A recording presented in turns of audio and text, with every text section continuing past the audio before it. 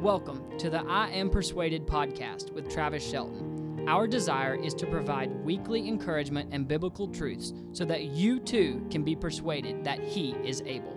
Thanks for joining us on this episode. Now, let's hear what Pastor Travis has to say. Philippians chapter 3.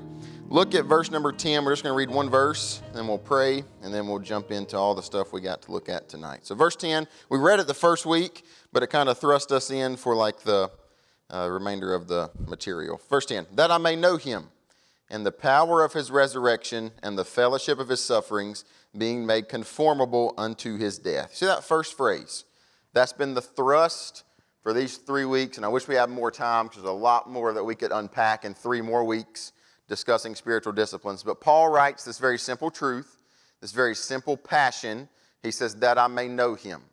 And I asked you the first week, so some of you that might not have been here, there are some new faces from week 2 and 3. Paul, in this time of life, is writing from jail, but he's been growing in Christ. He's been saved for X amount of years. He's been doing the Lord's will in his life. And so Paul still writes, that I may know Him. And so what Paul is saying is, we said it the first week, I've not arrived. So every single day of my life, I'm striving to know Jesus that much more. And really, that has been the heartbeat of spiritual disciplines, that we might know Him, that we might be made conformable unto His death. Really what we're after, and we'll kind of wrap it up with this tonight, is to be conformed to be like Christ. I said it every week. The Spirit of God takes the Word of God to make us like the Son of God. That is spiritual disciplines. That is spiritual growth. Every day we're inching closer to knowing Christ on a deeper level. So we've been looking at these disciplines. The first week I asked you to pray. I kind of gave you homework for those 2 weeks to pray and seek the Lord and ask Him to reveal any kind of wickedness in you, in me, that we can confess, that could plug us into Christ and we could grow more effectively for Him. Then we looked at growth takes time. This is not a one-step process. So today you're a babe in Christ, and tomorrow, Monday morning, you are a mature believer in Christ where you are, buff in spiritually. It's not the process. It's slow. It's ongoing. It's day by day, step by step. Last week, we looked at this struggle within all of us and how when you go to read your Bible, your mind is pulled here, your mind is pulled there. You go to pray, you think about all these things that you hadn't thought about in 3 years. And we talked about there's a fight on the inside of us, and it's warring. It's like a tug of war. It's our flesh and it's our spirit that's fighting with each other. And so then last week we got kind of practical and just looked at how I study a passage of Scripture. And so that's what those handouts are if you didn't get all the small words on the screen last week. And it was really just 3 simple steps. It was observation, interpretation, and application. 3 simple steps that can be used in many different ways so that we can more effectively study our Bible and ultimately know Christ on a deeper level like Paul is talking about in Philippians 3, chapter 10. Now, tonight, I'm going to pick up where I left off last week, looking at more stuff about studying the Bible, and then we're going to go into prayer as a spiritual discipline. But I wanted to make that quote. I don't know if we put it on the screen. We did not. All right, so the screen, I've read this quote every week. Spiritual disciplines are like the wires that connect us to the power of the gospel. They have no power in themselves, but they connect us to the place from which the power flows. They are the gateways to the gospel, but not the gospel itself. And so if you know Christ, kind of to sum up before I send you on your way, if you know Christ, these daily, routine, spiritual disciplines connect you to the power of the gospel. And it's something that every believer, no matter young nor old, they need to be implementing every day of their life is these spiritual disciplines in their life. So pick up kind of where we left off last week. I was going to get to this last week, but I talked too long. That's my fault. So look at number 1. Bible study should refresh. And it's kind of just picking up last week, and I'm going to give a couple more practical thoughts, and then we'll get into prayer. Bible study should refresh. One of my professors in undergrad, his name was Kerry Schmidt. And Kerry Schmidt worked for a very large, growing church in California for 22 years of his life. It was Paul Chappell's church out there in California. I think he was his youth pastor, then he was his associate pastor. And Kerry, he told this in our class, he wrote this in a book, and I was listening to a podcast this week, and he shared this story again. Kerry was content being in California. It was a growing ministry.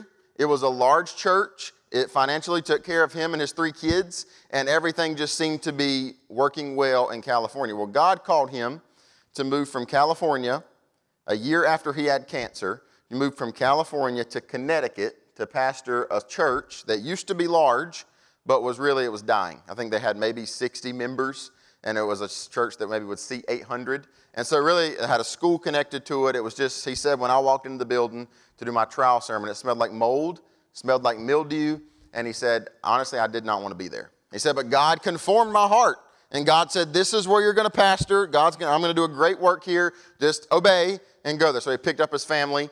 He moved them across the United States to Connecticut to pastor Emmanuel Baptist Church in Newington, Connecticut. And he said, there was no other staff. It was just me.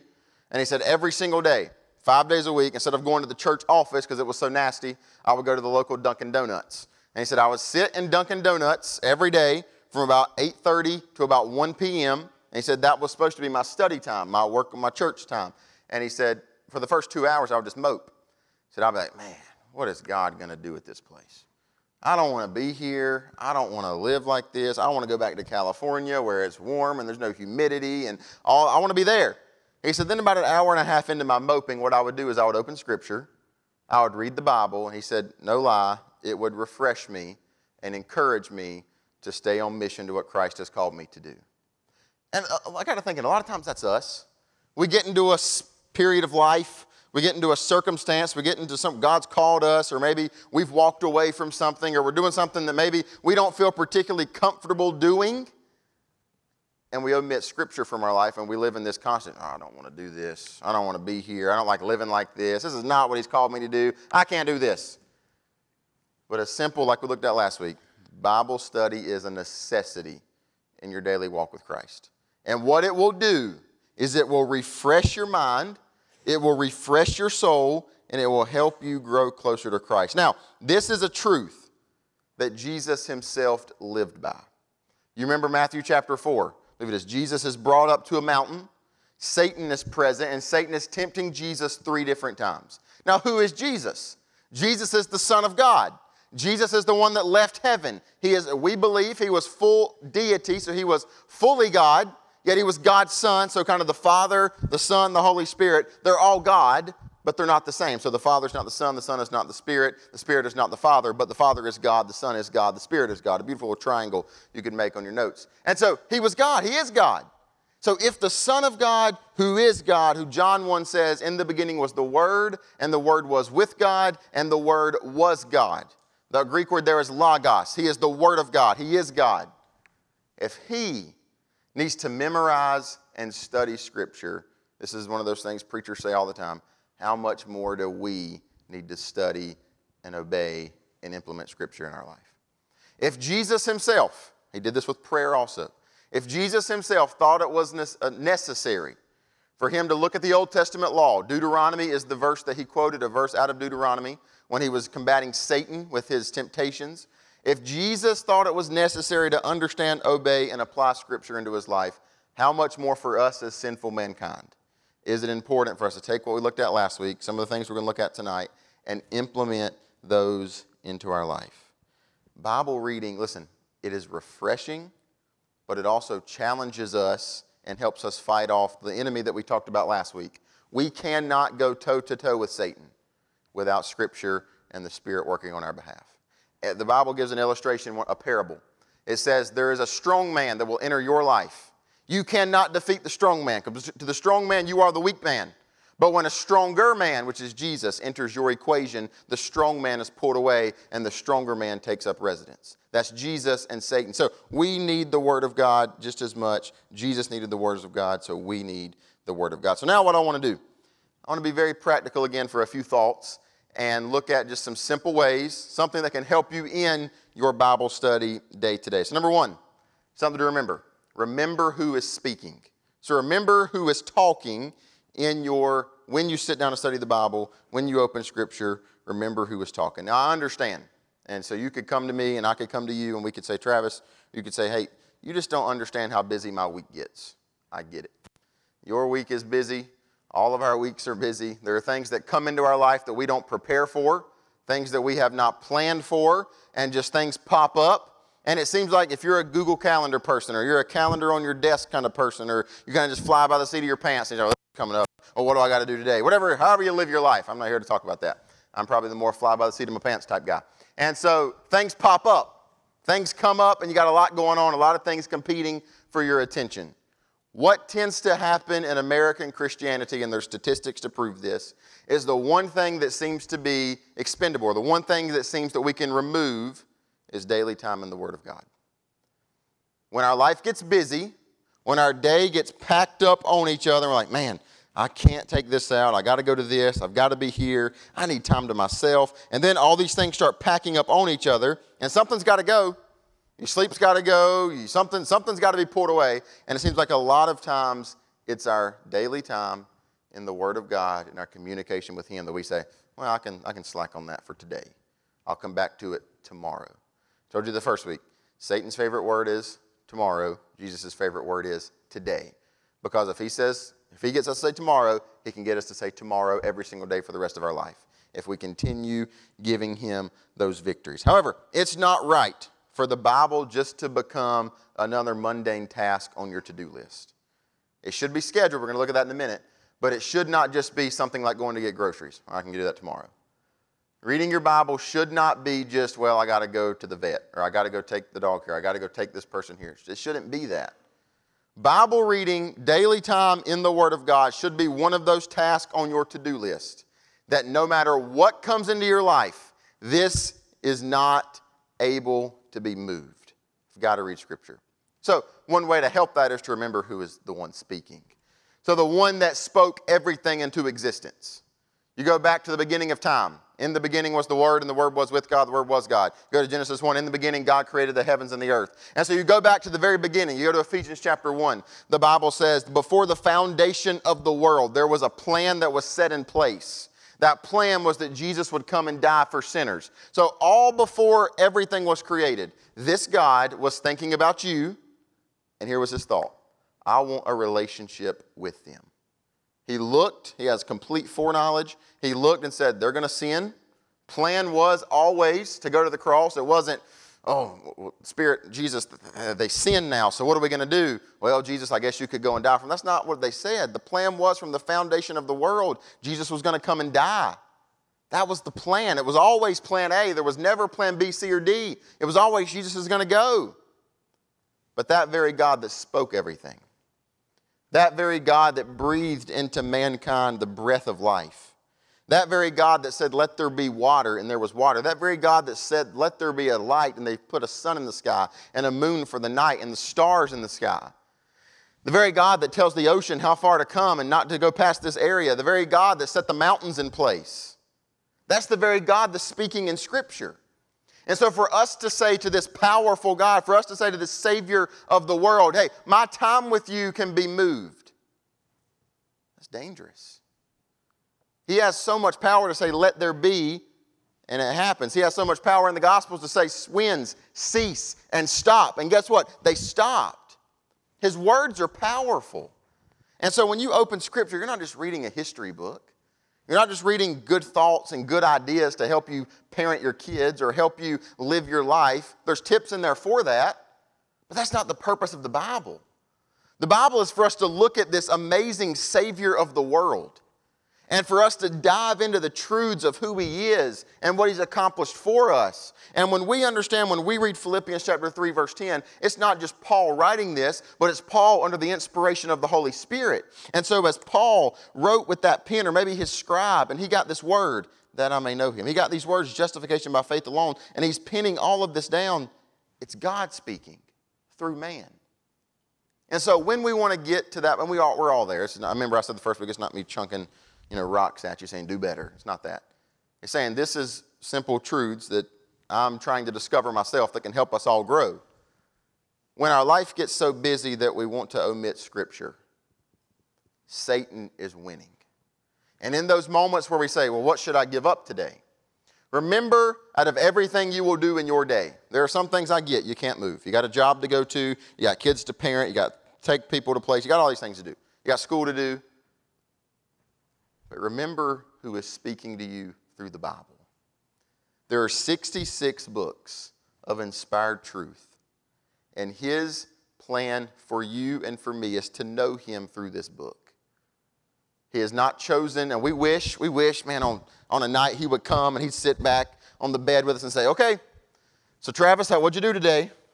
How was your day? Okay, here's what you're going to do tomorrow. You're going to find a guy Carly sees, and you're going to witness to him in the cashier line. We wish that would happen, but it doesn't. It's not some reading, there's some people that believe this. I don't. So if you do, I'm sorry. You're eating your Cheerios, your Oreo, your Fruit Loops in the morning, and spelled out in the Fruit Loops, this is what you'll do today. If that's ever happened to you, let's chat, because that's never happened to me. It's not how he speaks. The one that is speaking, the one that created the world, the one that said, I love them so much, I'll die for them. He wrote this book for us. So when we want to remove it, we got to remember who is speaking. Number 2 on practicality. We must have the right posture. We must have the right posture. If you want to flip there, you can go to Isaiah 66, but I'll read the verse if you don't want to flip. Isaiah 66, verse 2. It says, for all those things hath mine hand made, and for all those things have been, saith the Lord. But to this man will I look, even to him that is poor and of a contrite spirit, and trembleth at my word. You read all through the scriptures. I mean, we could find verse after verse after verse that reveals this truth to us.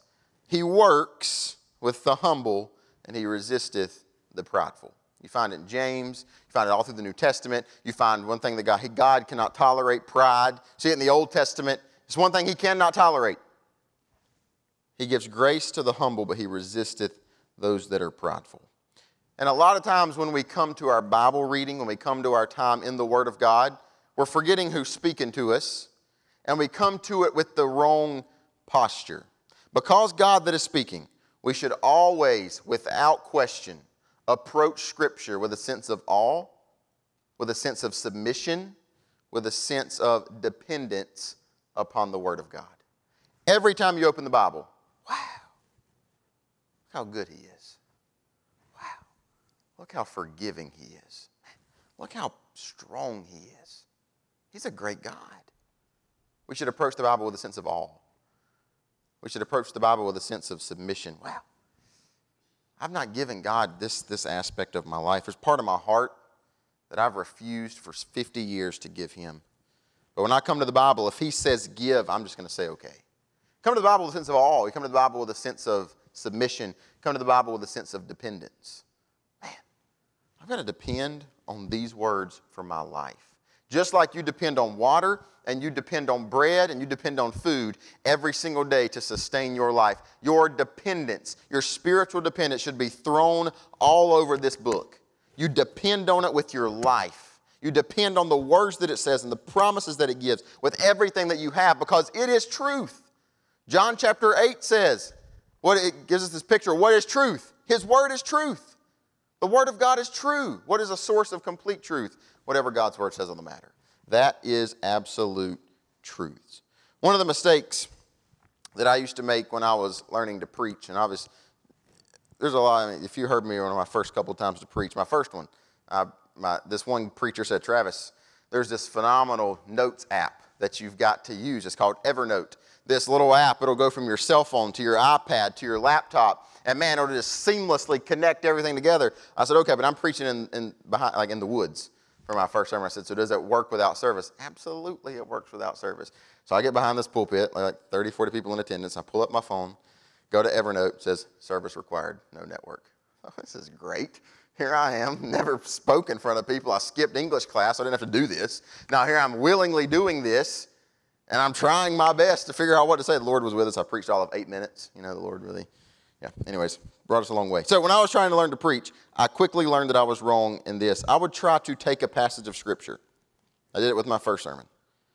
And I would take a thought that I had and try to find a passage of Scripture to adapt to that thought.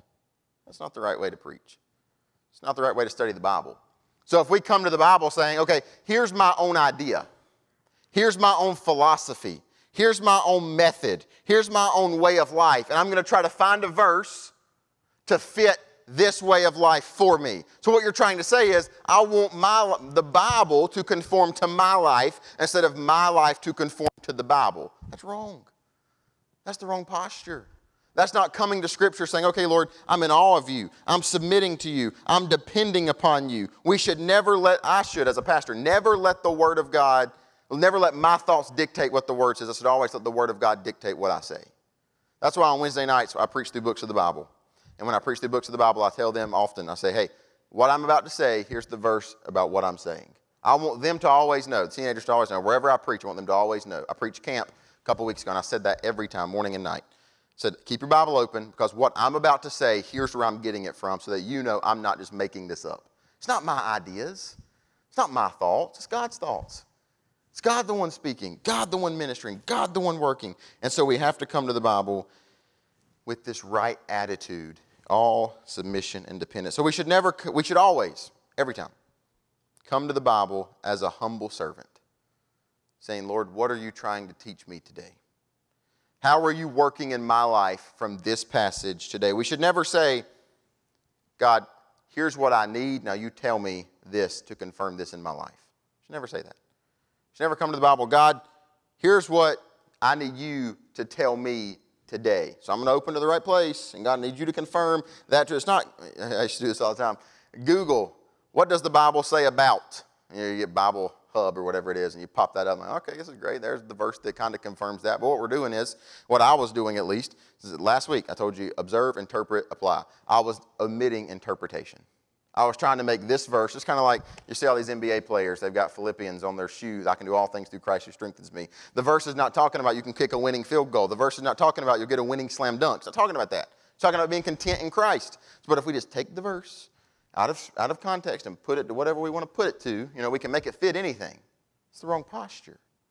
So what do we say then? What can I find in Scripture today that commands my life to change? That's the right posture. What is my daily Bible study today commanding me to change in my life? What we should say, God, what do you want to tell me today? Not, God, here's what I want you to tell me. God, what do you want to tell me today? We should also say, God, is there something in this passage that I need to forsake in my life? Am I living a certain way that's in contradiction to Scripture? Is there something that I need to forsake? Is there something I need to thank Jesus for? Wow, look how good you are in all. Wow, you are so good. I taught the Bible school this past year, Acts prayer time, a simple way for kids to learn how to pray, ACTS. A is adoration, C is confession, T is thanksgiving, S is supplication. You adore God. Wow, look how good you are. You confess, God, I'm a sinner. You thank Him, God, thank you for. You supplication, God, I need. Simple way, but you start with God, I'm in awe of who you are. So our posture's got to be right. Now, very practical. That's the verse I read. You got to make a plan for reading the Bible.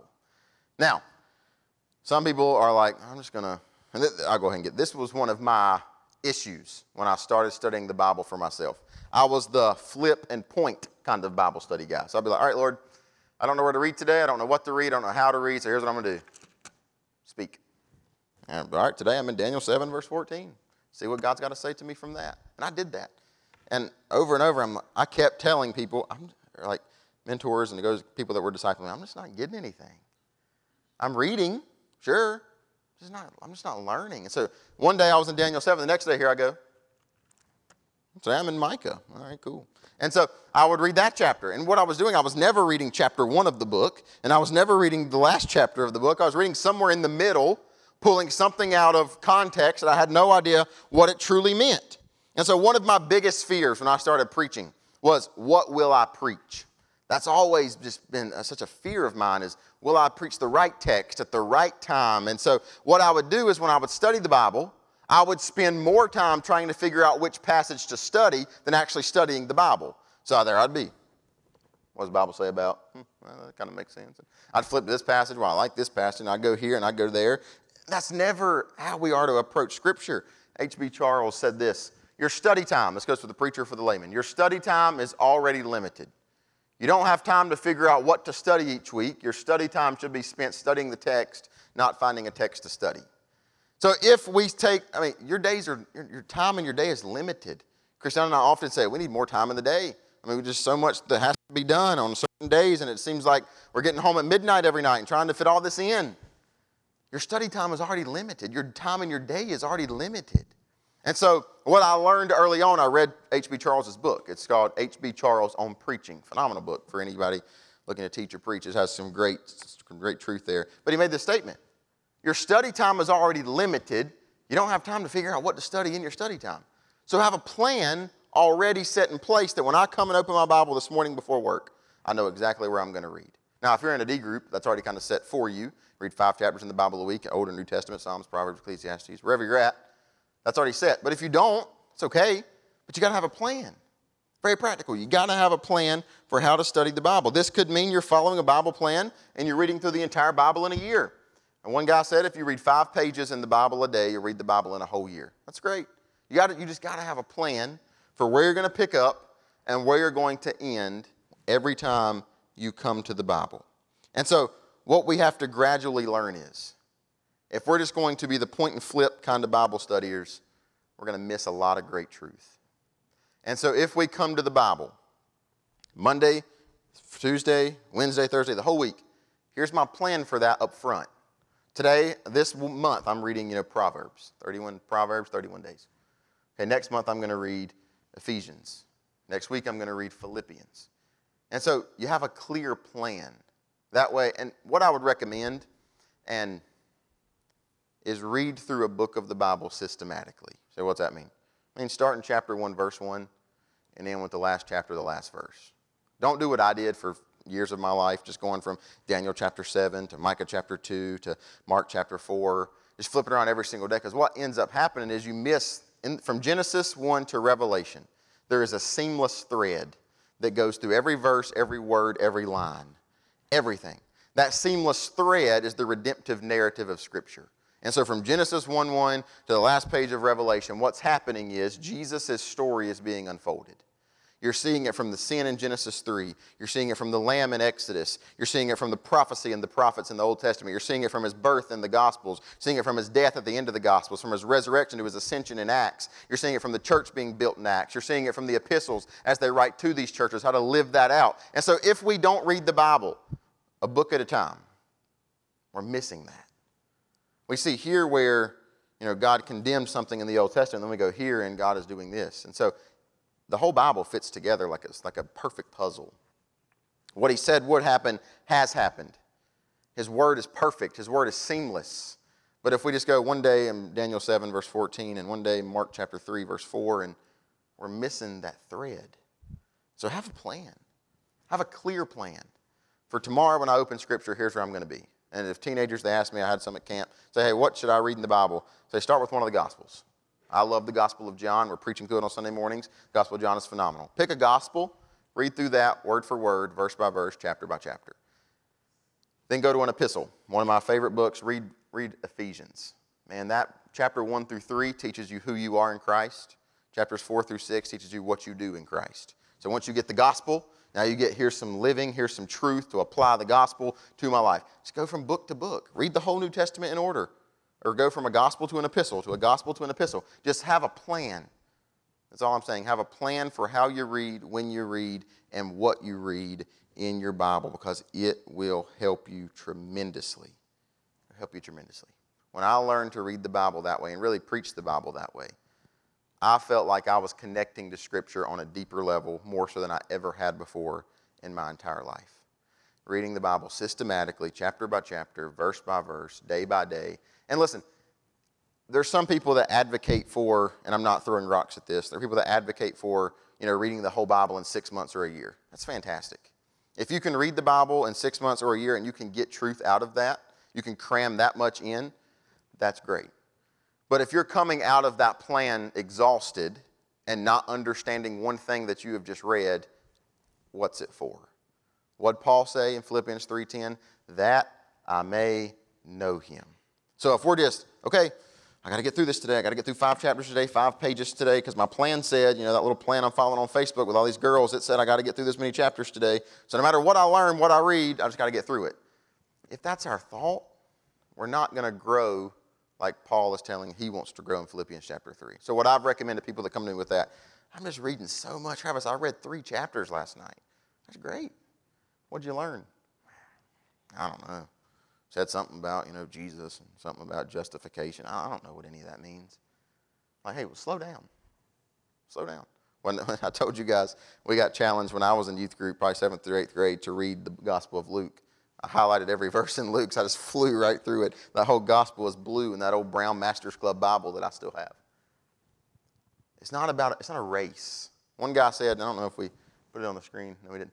One guy said, picture your Bible study as a marathon, not a sprint. So it's not something you got to sprint through and look how I read, put on Facebook. I read the whole Gospel of Mark, Matthew, Luke, and John before I went to work this morning. What'd you do? That's not what it's about.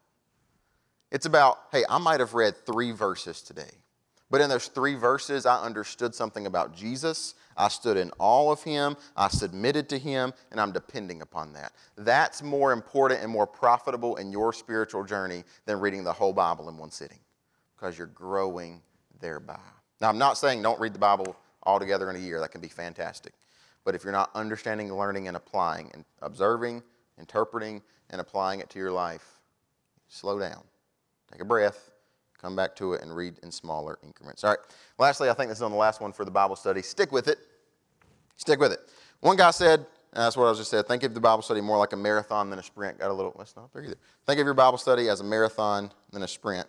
Some days, you will open Scripture, and you will gain fresh insight. And you're like, wow, I never knew that.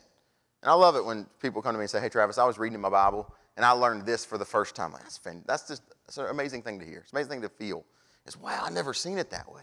That's why I said last week in the observation, read it more than once, because you're going to see something the first time that you didn't see the second time. You're going to see something the second time that you didn't see the first time. And so read it more than once. But man, when I stick with it and I'm reading and I'm studying, sometimes you're going to come away and you're going to be like, wow, I learned something new today. I read that about Jesus. I understood that concept a little differently than I used to could. Sometimes you're going to come away from Scripture and you're going to have questions. Well, what's actually happening? And that's when you, like last week, you consult some of those outside sources. You call somebody. You ask the question that needs to be asked for that passage of Scripture to get that question. And sometimes you're going to walk away from Scripture challenged. Man, I've not been living that way. I should be living that way. It'll change from day to day. Just like growth will change from day to day. Just like your kids growing up, those of you that are parents. You never say, man, you had a great day of growth today. I measured you. You grew like, 1/10 of an inch today. Look at you. But you look back at a picture from last year to this year and like, wow, you really grew. You really sprouted. You don't celebrate the daily growth, but you really can celebrate the yearly growth. And the 10-year growth, now they're 18, and you're looking back, where did the time go? You didn't celebrate it in the day. Wow, look how much you've grown today. But you look back over 18, you're like, man, how did it go that fast? That's spiritual growth. Every day you might not realize it, but if you're sticking with the process that Jesus has given us, every day, slowly but surely, you will grow in your Bible reading. There will be days where you say, I'm so frustrated. I'm just giving up with it. No. Stick with it.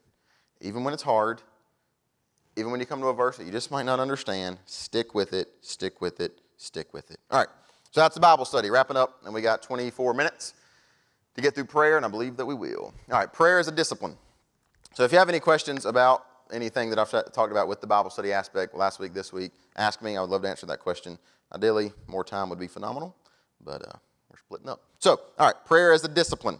Now, I got a question. How do you get to know somebody? How do you get to know them? It takes time to develop any relationship. Just like spouses, with wives with your husbands, husband with your wives. You didn't just meet them one day in 9th grade and say, hey, you want to marry me tomorrow? It didn't work that way. It was a long process of talking and communicating and sharing and getting to know each other and arguing with each other and all these things that go into truly getting to know someone. You must spend time with a person to get to know a person. So if I was back in Philippians 3:10, that I may know him. What's Paul saying? So if you look at that verse, it gives you 3 things that he's talking about. That I may know him and the power of his resurrection. What does that mean? He said there's a power beyond my power that I've got to tap into. And that resurrection power, when it flows through me through the gospel, I'm able to do things that I could not do in myself because Christ is working through me. That I may know him and the power of his resurrection. And it says being made conformable unto his death. What's that talking about? It's talking about his heart. That now my heart is being knitted to Jesus' heart. And that now I have this heartbeat for the lost like Jesus on the cross had a heartbeat for the lost. And it says fellowship of his sufferings. What is that? Paul's saying through all these little things, this 3-step process, I'm getting to know Jesus. Through suffering, I'm going through this. He's in prison when he writes Philippians. I'm suffering. But Jesus suffered for me, so I can suffer for him. And we're closer when we're both fellowshipping in those sufferings than we are if I were not in that suffering. So Paul writes, that I may know him. But you know what that means? Paul had to get real and had to communicate with God on a personal level. You cannot just get to know someone based off of their Facebook profile. You can't get to truly know someone just off what someone tells you about someone else. So if you come to someone and say, hey, I want to know that person. All right, well, hey, he works at, the Quick Check, and he's been there for 22 years. Great guy. You know him now? No. So that's true with us. You can't just come to church on Sunday mornings and expect the pastor to tell you all there is to know about God. That's important. The pastor's job is tremendously important, but if that's all we're learning about God, we're not truly knowing God. So we got to have the Bible study, but we also got to have this communication with Him on a daily level. So is true with our relationship with God. If we're going to go to a deeper knowledge of who He is, if we're going to go to new lengths and growth in our relationship with Jesus, it requires the right communication. We can't just expect to wake up one morning and know all these truths about God. Yep, maybe we're in Scripture, but if we're omitting prayer, we're still not growing like we should. And we need to be aware that we as believers in Jesus are commanded to pray. Jesus said to His disciples, you remember the story. He's going to the Garden of Gethsemane, and He looks at His disciples, specifically Peter, and He says, hey, Peter, what's He say? Watch and pray, lest ye enter into temptation. Satan desires to have you that he may sift you like wheat. So He's giving him a command. Hey, Peter, watch, be alert, be vigilant, and pray. Communicate. Now, I said it with Bible reading. Jesus learned the Scriptures. What did Jesus often do? He went away. He sought the Father. He was seeking the Father's will. Through what? Communication. What communication? Prayer. Jesus was an advocate of prayer. And so, I'll say it again, if the Son of God, who is God, thought it was necessary to communicate with His Father through prayer, how much more do we as sinful individuals need to communicate with our Heavenly Father through the method of prayer? It's important. We can't grow if we're not in the Bible, and we can't grow if we're not in Scripture. Hebrews 4:16 says, let us therefore come boldly into the throne of grace, that we may obtain mercy and find grace to help us in a time of need. Famous verse is quoted with praying all the time. But you know what's beautiful about that verse? That we, a bunch of wicked sinners, now through Jesus have the ability to even approach His throne. You realize that's a New Testament promise? Old Testament saints, they could not approach His throne freely like that. There was a sacrificial system. There was a way they had to go and offer a sacrifice, and then they could pray. Then they could commune with God. It wasn't 24/7 access like it is for us. And so now we have this command that we are to watch and pray, but now we have this command and promise that we can enter every single day His throne of grace. And you know what it says? There we can obtain mercy and find grace to help us in a time of need. We as sinful individuals can approach the throne of grace 24/7 every single day of the week. Doesn't matter where we are, who we are, what part of the world we're in. We can say, Lord, and if we've confessed our sin, my child is talking to me. My child wants my ear. And out of the millions of Christians that can be praying at the same time, He is such an amazing God. That's why we should go to our Bible study in awe of Him. He is such an amazing God that He can listen to all these millions of people. But yet in Bennett, North Carolina, He can still give His ear to you. And somebody in Thailand, He might have His ear to them. But He's listening to us at the same time. He's working and He's hearing our prayers. And we're communing with Him. Look, prayer is a vital spiritual discipline in our life. And so again, I'm going to give you, just like the Bible study, some practical thoughts about prayer. Some are biblical and some are just practical that can help us grow in prayer. So we are to pray continually. That is a Bible principle that we're to do every single day of our life. 1 Thessalonians chapter 5, verse 17 says, pray without ceasing. You know what that verse means? Pray continually. Don't stop. Let it be a constant pattern and communication of prayer. Literally, the phone is never hung up. So it's not, I dialed and I talked to him today and now I got to go call him back tonight. It's a continual conversation. There might be some breaks, but the phone call's never hung up. You're still continually able to say, God, I'm listening. I'm still there. Still on the other end. I want to communicate with you. I want to talk to you. I want to know you. And so, communing with God includes both talking and it includes listening. There's a time in your prayer life for you to sit, you have Scripture opened, and you're just letting God speak to you. There's a time in your prayer life where you're talking to God. You're thanking Him. You're adoring Him. You're confessing. You're bringing supplications to him. It is an open conversation with God continually. And God wants us to understand that. Exodus chapter 33, you could flip there, but I'll read the verse. Exodus chapter 33, verse 11, the first part says this. And the Lord spake unto Moses face to face, as a man speaketh unto his friend. So there was a time in Moses' life where he argued with God. God, I'm not going to go before Pharaoh. I can't speak. There's a time when Moses was thanking God, a time when Moses was asking things of God. But in Exodus 33, there's a lot going on in the nation of Israel. It says they're talking as a man speaks to his friend. Friend, if I were to ask you, what does your prayer life look like? Is it, well, before I go to bed, I ask God this, or when I'm scared or when I'm fearful, I pray in that moment. What's your prayer life look like? It should be a continual, open conversation with God, kind of like Moses, talking as if they're best friends. Talking as if the conversation has never ended. They share burdens, they talk between one another, they're learning each other, and God already knows everything there is to know about us. He knows the number of hair on your head. But we don't know everything there is to know about God. So in that relationship, we've got to be open. God, here's what I'm struggling with. God, here's what I'm going through. And far too often, our prayer life is viewed as, I only can pray before bedtime, and I pray when we're having a meal.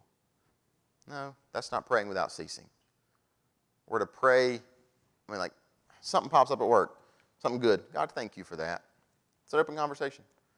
You said something you shouldn't say. God, forgive me for that. It's an open conversation. It's not where you have to go and find your place. Now, there's a time and a place for the altar. There's a time and a place for the prayer closet. But not every prayer has to be there. If you're riding down the road and you have to slam on brakes and you don't get in the accident, God, thank you for your protection on my life. God, thank you for your provision. Lord, thank you for being good to me. It's an open conversation that we have with God daily. I was talking to a lady the other day, and the conversation just blessed me. We were just talking, and she just kept making this reference. I was talking to God the other day. I was having a conversation with the Lord just yesterday, and she said that over and over and over, and I got thinking, wow. That's Exodus 33, verse 11. She is talking about her relationship with Jesus. As I would say, I was talking to Bernard yesterday. I was talking to Donald yesterday. That should be how we describe our relationship with God. Shouldn't be, my back was against a wall and I needed this financial help and the kids were astray. So then I prayed. I was talking to God yesterday and here's what he revealed to me. It's an open, continual conversation that we're to have with God every single day. So there are now we'll get practical. There's various reasons that people often struggle in their prayer life.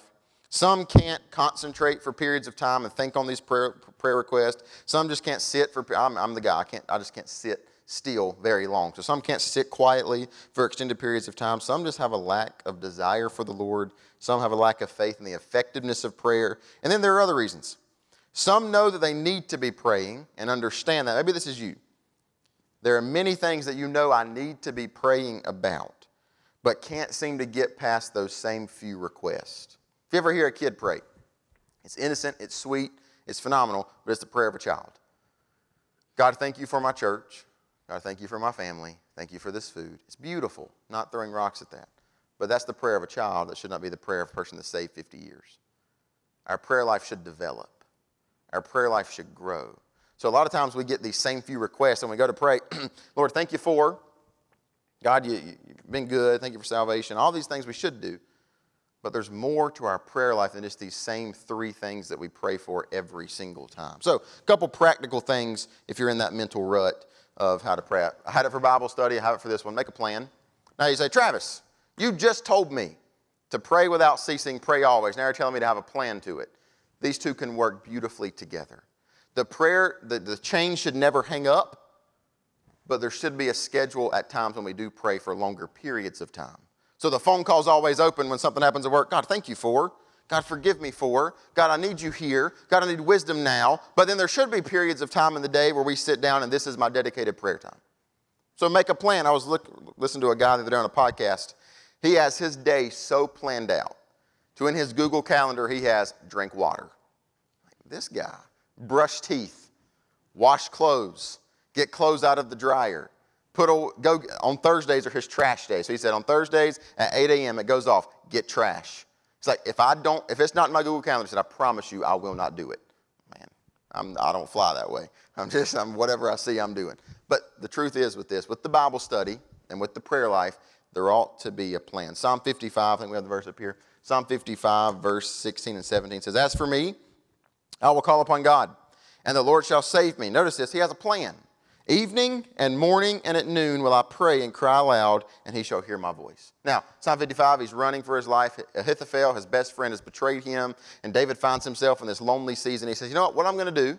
I want to get closer to God. I need his help. He's going to hear my voice. I'm just going to schedule a plan to commune with God. He says, evening, morning, and at noon will I pray. 3 times a day. David said, I'm going to set this aside to when I wake up, I'm talking to God. At noon, if that's his lunch break, if he's out by the Sea of Galilee or Dead Sea or whatever cave he's hiding in, I'm going to pray. At night before I go to sleep, I'm tired, I'm exhausted, I've been running for my life, but I'm going to pray. I'm going to commune with God. That doesn't mean, as you read through the Psalms, David is only praying at morning, at noon, and at night. You find David when he's on the run, and he stops like this in the Garden of Gethsemane, and he says, God, I need you.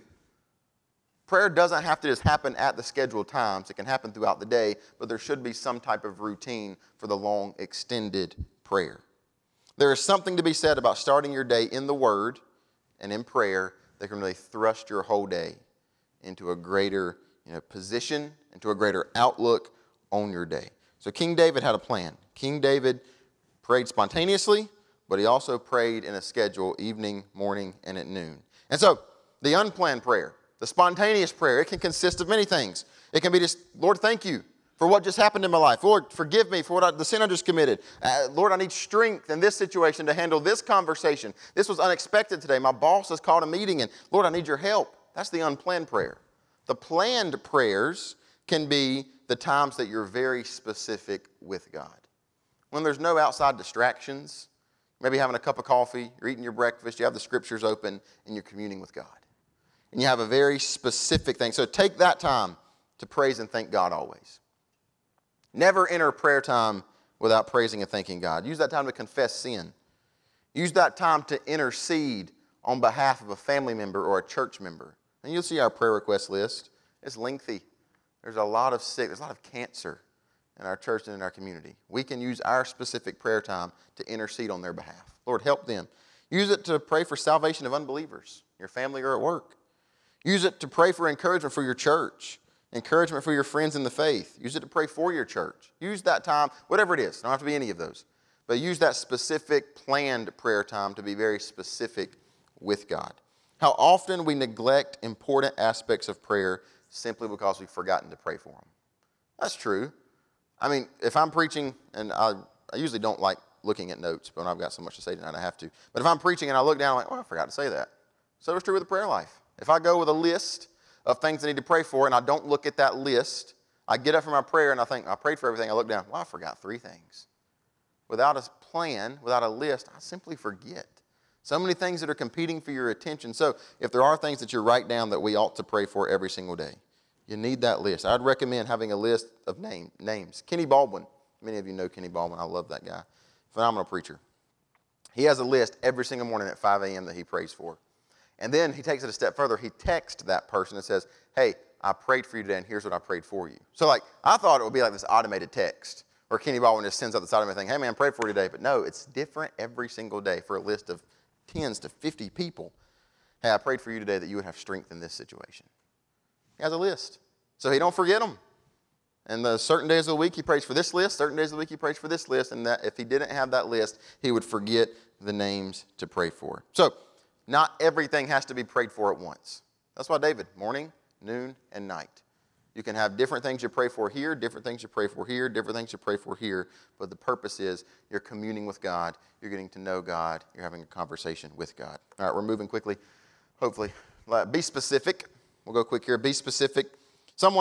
We pulled over one time, Christian and I were going to look at some Christmas lights with some friends, and we pulled over because we had no idea where we were going. We're in Charlotte, and this guy says, yeah, you just turn up there. And you look at that light and you go up there and hang a left, hang a right, and you'll be there. What? I need road names. Now, I know that might work for Bennett, You go down there and you pass the RTMC sign, you're almost in Bennett, and you'll veer off there and you'll see Buddy Ruth's right there on your left. And you can go on down that road to get to the caution light and you'll make yourself to Siler City. Now, we might can talk like that and understand where we're going in Bennett with no stoplights. But in Charlotte, where's up there? Where are we going?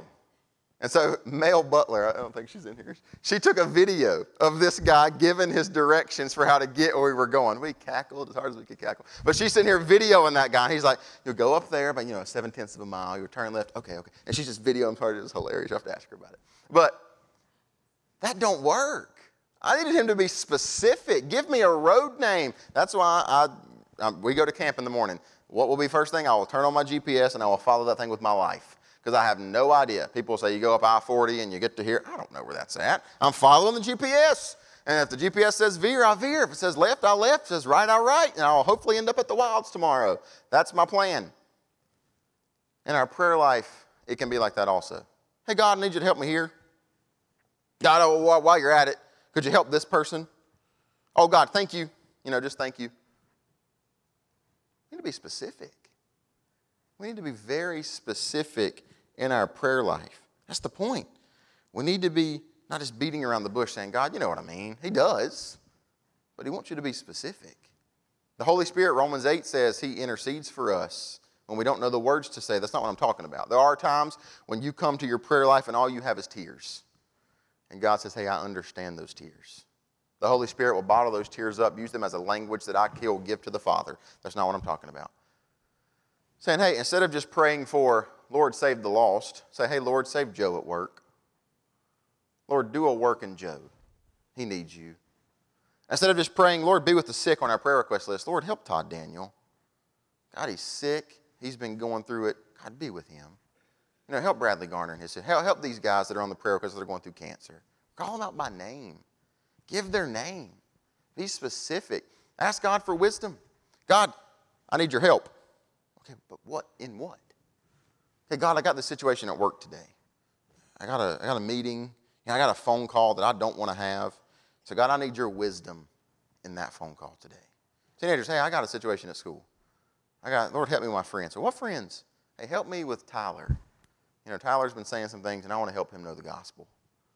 Be specific in your prayer life, not just beating around the bush. God does know what you mean, but ask him specifically for things. In confession, don't just say, forgive me for all of my sin. He has. But say, God, forgive me for that lie I told at work today.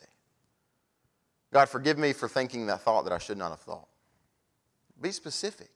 God, forgive me for saying that word that I should not have said. Be specific in confession. Be specific in praise. You can say, Lord, thank you for the breeze today. I've thanked him a lot this past week. I've gotten tomatoes, beyond tomatoes, beyond tomatoes. And thank you all that have given me tomatoes. But thank God, thank you for these guys that can grow tomatoes. Be specific.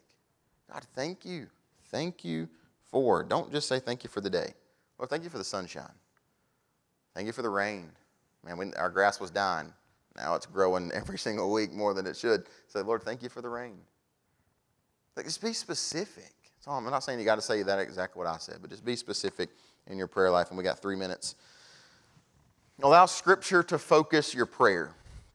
Another practical thought. Allow Scripture to focus your prayer. Some things are meant to be done separately in life, but some things are meant to be done together, and they're more profitable together. So is true with your Bible study and your prayer life. Those two things are something that can go together beautifully. If you do one without the other, you're not, what Paul said in Philippians 3:10, you're not growing, you're not knowing him. They go together perfectly. These two things go hand in hand, work together amazingly, can't grow without one or the other. Our prayers need to be fueled by something that Scripture has said. So if it's to be in awe of him, Lord, thank you for what he said in Scripture today. Our prayer life at times should be fueled by the words of God. Then we should also pray the words of God. So where he said, I'll never leave you nor forsake you, God, I'm being specific. This situation at work today, I feel like I am alone witnessing to this person today. I feel like I am by myself. But God, you promised you would never leave me and you would never forsake me. You promised that all power and authority was given unto you in heaven and in earth. So I was to go you therefore and preach the gospel. I'm claiming that today. Pray the verses that you read in Scripture. There are times when You can, in your prayer life, what you read that morning, you can simply just thank Him for it. There are times in your prayer life where you have to say, Lord, forgive me because I wasn't living this way. Take Romans, for example. So if you're reading through the book of Romans, how can you pray Romans? Come to chapter 1. Paul says, I desire to come to Rome and preach the gospel to you that are there also. I am unashamed of the gospel of Jesus Christ, for it is the power of God unto salvation to the Jew first and also to the Greek. What's he saying? Hey, I'm unashamed of the gospel. So what can your prayer be from Romans chapter 1? Lord, help me today be unashamed of your message and your word. Go to Romans chapter 2 and 3. He's talking about how sinful we are. You read it, it's a picture of us as sinful mankind not seeking after righteousness. So what can we pray there? God, forgive me for being a sinner.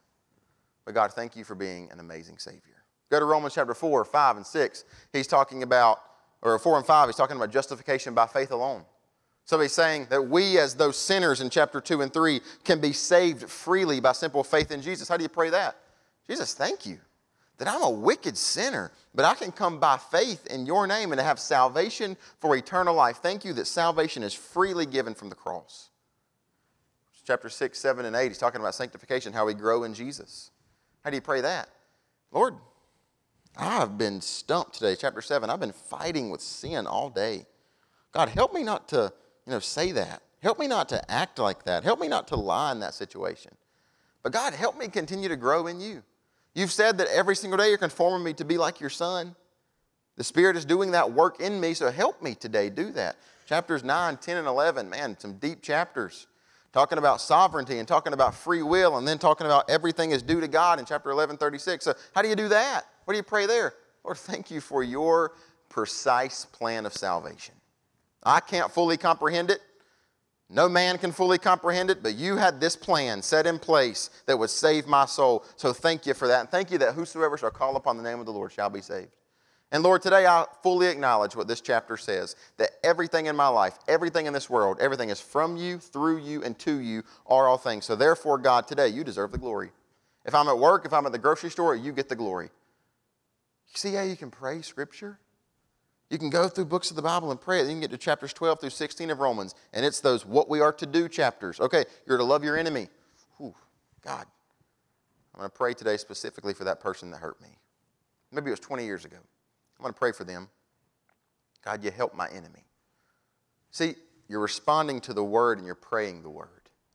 So these two things go hand in hand and they work together beautifully. As you open Scripture, you pray Scripture. As you pray, you study Scripture. You ask the Lord to speak to you through Scripture. So allow Scripture to focus your prayer life. Now, we sum it all up. We're 1 minute over. I apologize. What are all these disciplines for? What's the purpose of this class? Why are you doing this? To be conformed, to be like Jesus. That's it. It's a period on this class. To be conformed, to be like Jesus. That's why, doesn't matter your age, this simple truth. I mean, you've heard to read your Bible your whole life. You've heard to pray your whole life. So why are you sitting in this class? Because your desire, the Holy Spirit's desire for you, is that you were to be conformed every single day to be like Jesus. 1 Peter chapter 1, verse 16 says, as it is written, be ye holy, for I am holy. And the verse says, Philippians 3:10, where we conclude, that I may know him. Listen, every day you wake up, every day, that's your mission. Is that you're growing verse by verse, prayer by prayer, to be like Jesus. And it's not going to be fulfilled here on earth. I told you there's this process. It goes from a sinner to a justified saint in Christ, to sanctification where you're growing every day, to glorification to when you're in heaven, you're like Christ. This sanctification process is long and it's slow, but it's ongoing every single day if you're implementing spiritual disciplines. And then finally, when you get to heaven, I heard somebody say it, I think he said it this morning, Pastor Bolton. God doesn't have grandchildren. We're all his children. We all receive the same inheritance in his sight because his goal for your life here on earth is day by day, moment by moment. He's conforming you to become like his Son, Christ Jesus. So I hope there's been at least something in these 3 weeks that you can implement that helps you do just that. That helps you grow slowly but surely every day to become like Christ. There's those papers down front from last week. If we run out, we can print more. Any questions you have, I'd love to answer them. Let's pray, and we're a few minutes over, but you are dismissed. Lord, we love you. Thank you, Jesus, for these 3 weeks we've got to study together. Lord, I pray that all of us, including myself, we've learned something that we can apply, that we can use in our daily walk with you to grow thereby. So, Lord, if it's how to study the Bible, Lord, let us just be thrusted into a plan for how to do that. Lord, if it's our prayer life, let us be specific. Let us have the right posture of humility. Let us come in awe of who you are and depending upon you. And Lord, let us just every single day, step by step, moment by moment, grow to be conformed like you, Jesus. Thank you for the Holy Spirit that works on the inside of us with this process of sanctification. Jesus, we love you, and we thank you for all that you do for us. In your name we do pray. Amen. Thanks for listening. If you enjoyed this episode of the I Am Persuaded podcast, please consider subscribing and share with your friends. We pray this is a blessing in your life. God bless.